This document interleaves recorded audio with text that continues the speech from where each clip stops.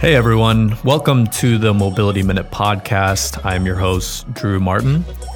Today we have a really special show with Kevin Bruley, who is a physical therapist and PhD from Georgia. And his story is very interesting. He has this background in education and clinical practice, but recently had his own battle with blood clots.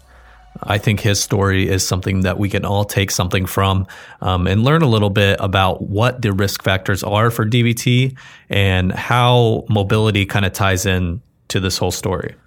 I want to thank Kevin for his time and his openness with this story to be able to help those who might be in a similar situation to his. So with that, we'll get into the story and get into what happened in the events leading up to his pulmonary embolism in 2019. Enjoy.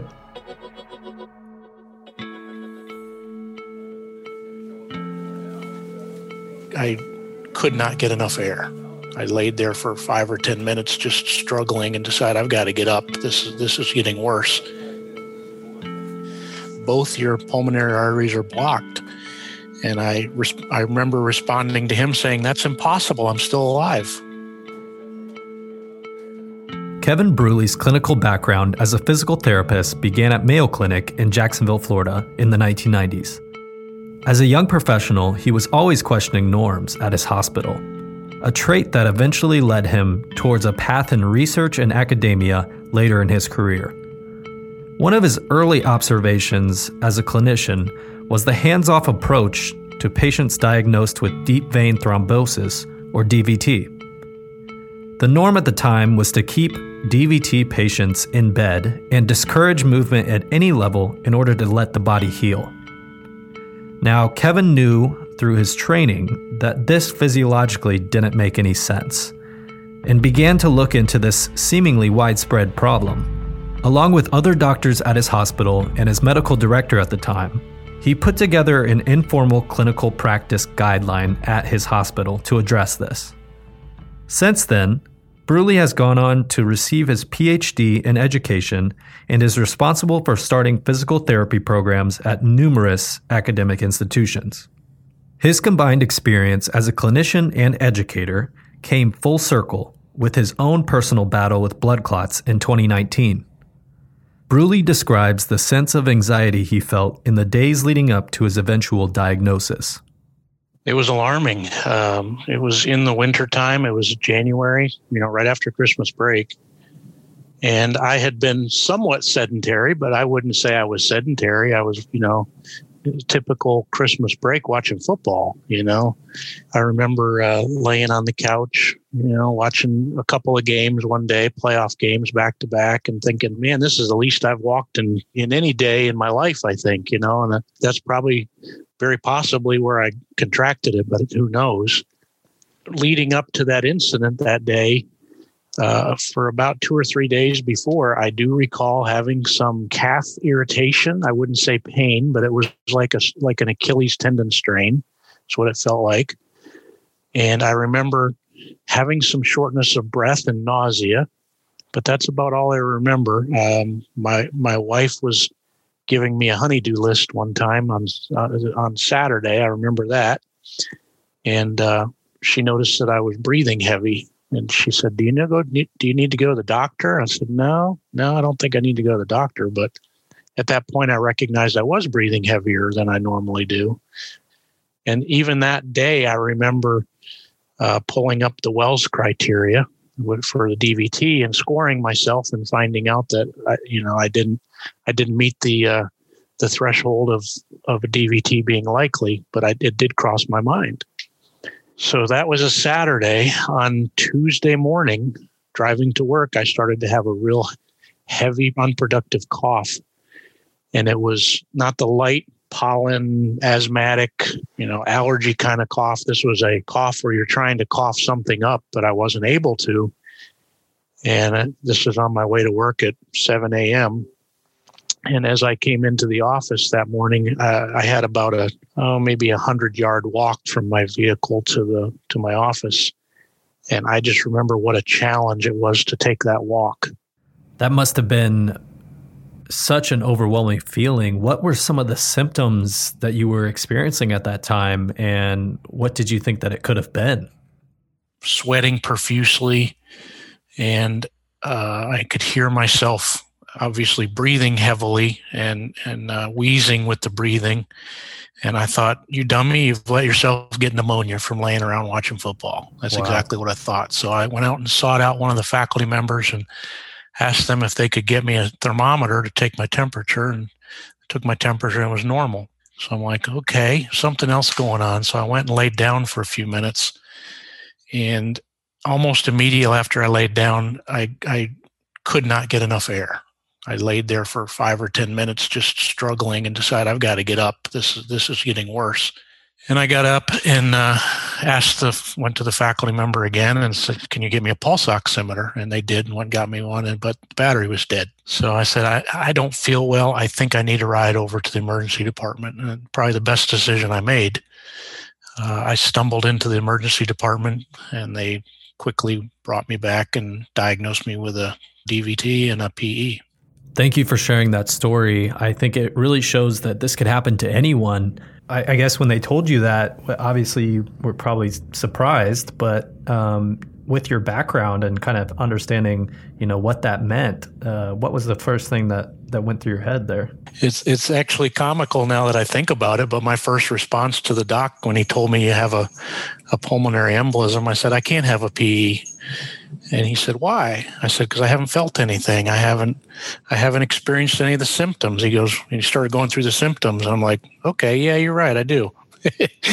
and then about that time, the spiral CT results came back, and it confirmed a saddle pulmonary embolism. He said, by the way, it is a saddle pulmonary embolism.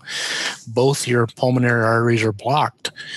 And I remember responding to him saying, that's impossible. I'm still alive. And he said, I know. So he said, but what we've got to do is make sure that we get you the right care. And I remember at that point, the respiratory therapist in the room said they had exhausted all their options, and the next option was a ventilator. And this was a very busy time in the hospital. COVID wasn't there yet, but for some reason there were a lot of ventilators in use at the time and that date. And she said they had one clean ventilator in the hospital, and that she was going to take that with me to my treatment room so that in case I needed it, I would have it available. So it was very surprising, and it really took me back. Yeah, I'm sure that's a really scary situation to come out of. And how did you start to look at your rehab? And it seems like you almost became a research subject of your own, in a way. Can you kind of outline how that process all went down? Basically, I used myself as a research subject, but it's not really my intention when I did it. It was more of, I understand what's going on, and I'm going to make myself better sooner. So I am not going to allow myself to lay in bed for days and then try to get better. I am going to work through this, and I'm going to make sure that I stay the best that I can be and not have some kind of long-term disability or problem as a result of this. What I saw in the hospital and what really made me want to learn more about mobility, and particularly mobility after blood clots, was the fact that how debilitating bed rest is. Just seeing anyone, after surgery, after injury, after illness, after any condition, after a day or two in bed, it was requiring more than a day or two to get them back on their feet. And particularly that ICU acquired weakness, that was multiplying the number of days it was requiring to get people back on their feet. I'd had enough experience in my personal life, in my professional life, I should say, that when this hit me in my personal life, it gave me a new understanding and a new appreciation that I could draw back on that. So, first of all, I'm glad you're able to recover from this situation, and you're able to kind of take what you've learned from that situation and bring it straight into your research. I think that's very telling to how personal this got for you. How did you take what had happened to you and bring it into your research. And can you talk a little bit from your physical therapy background of why these milestones, these mobility milestones and getting up out of bed is so important? The reason that we don't want people lying all the time is the pulmonary, alveolar, and gas exchange. But just as important is the fact that when you're upright, your heart has to work against gravity.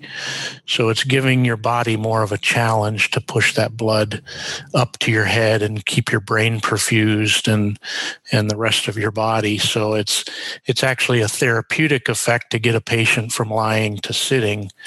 Even the smallest amount of upright puts a tax on the heart and allows the heart to have to, work harder in order to maintain that equilibrium. And that's why, when we faint, we fall. And that's a safety mechanism so that we continue to get blood to our brain. Because if we stopped moving and never went down, then, potentially we would not get blood to our brain. And if you lose blood to your brain, it doesn't take long at all for brain death to occur there. And thoughts of my rehabilitation revolved around the rehabilitation of my own physiological self to build my strength back and to combat the effects of lying in a bed in intensive care for 2 days when I could not move, because that ecosystem catheter was in my venous system through my heart and into my lungs.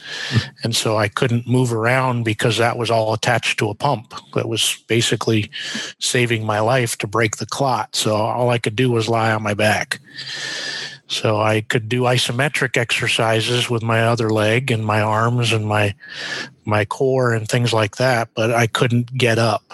So that was the one thing that I really wanted to do, was get up out of that bed and test my system and make sure that I was, moving and maintaining what I had so that I didn't lose any more, and then focus on gaining that strength back. So right. I kept the readings that I knew in my mind, that I wanted to keep myself oxygenated, which to me was a 90% or above. So I made sure that I maintained that I didn't want to make myself too fatigued or push myself to a limit where it would cause me any difficulty. So I limited it to any exercise that would, if I would get to a position of where I felt like I was going too high in exertion using the Borg scale, then I backed off. And I remember there were a couple of instances where I pushed myself a little too hard and got a little chest pain, as a matter of fact, and then I had to back off there. But I did very short bouts of activity. I remembered again what I had looked up, in my days as a clinician, that as long as I'm anticoagulated, that clot is attached to the endothelial wall. It's not going to propagate, and it's not likely to move. And if it's going to move, I'm in the right place for it to happen. So I made myself get up out of bed almost immediately when I got to that hospital room, and they had removed that cannula from my leg, and just started myself going through short bouts of exercise to my level of tolerance until I got home, and then I continued it. Yeah, and that's the important thing, is continuing it, right? Continuing that exercise and continuing to progress in your mobility is important for recovery. What do you think are some of the common misconceptions about DVTs and pulmonary embolism that you might have had before it happened to you? Well, first of all, it couldn't happen to me. I was in that. I denied it. And as I said, it crossed my mind. I've been, a physical therapist for close to 30 years, and I've caught patients that had DVTs and got them help, and potentially saved them from having a PE. But I was, for whatever reason, I decided it didn't happen to me, or couldn't happen to me. So I think that's probably one of the things is, be in tune and make sure that you're paying attention. I think another one is that it requires, a lot of risk factors when really, in fact, it doesn't. Blood clots happen to everybody every day. Even healthy people throw pulmonary emboli, but they're microscopic into their lungs. And it's when they start getting larger is when the problem occurs. So it does happen to everyone. I think the biggest misconception I had before I started doing any research was that a DVT was in my mind, it was a small thing. It was the size of a dime or something like that. But DVTs really, when they break and they pull and they flow into the pulmonary vasculature, the really dangerous ones are really long, like feet and inches long. So the one that we believe that I threw went from the length of my knee to my hip, and I'm 6 feet tall. So that's, 24 inches long. And this is a blood clot, probably the size of a pencil or larger. So that's a lot of solid material to go up into your lungs and just start balling up. And that's what shuts off your blood flow. So, the misconception of it being a small amount is not true. Because when I came to the hospital, I still had the remainder of the clot from my knee to my ankle. And that, that kind of gave me the confirmation that this was a big caliber clot that started from my knee and went to wherever it ended. Most of my reading has taught me that DVTs don't occur to people that move, period. So it's just not likely. If you're up and moving around regularly, you're probably not going to get a DVT, and thus you're not going to get a pulmonary embolism. So that was the first thing in my mind is I'm getting out of this bed.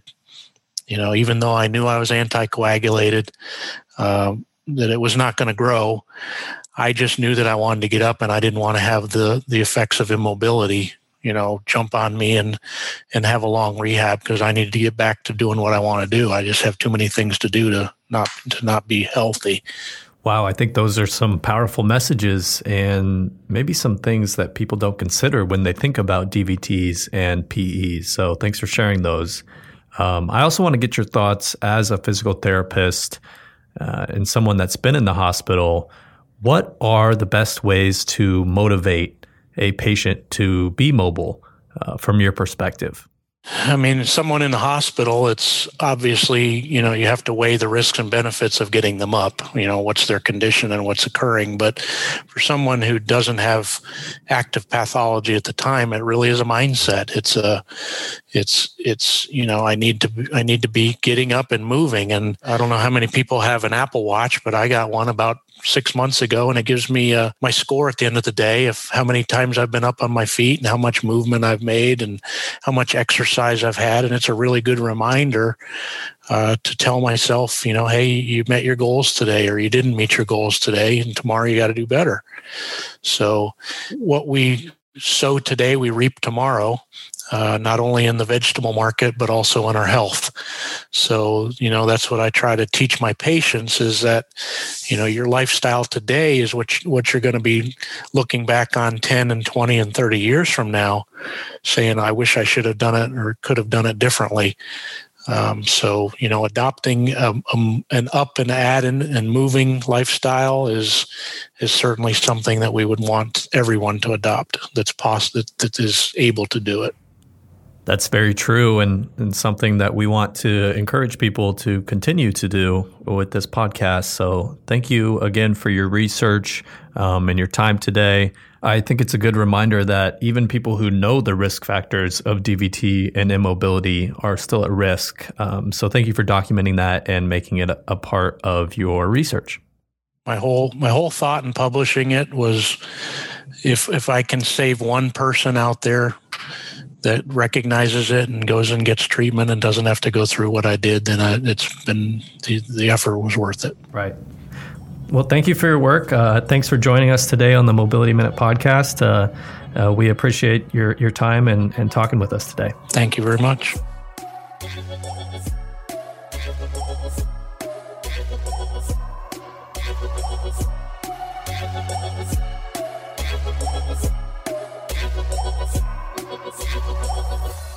the Mobility Minute Podcast, brought to you by Recovery Force Health.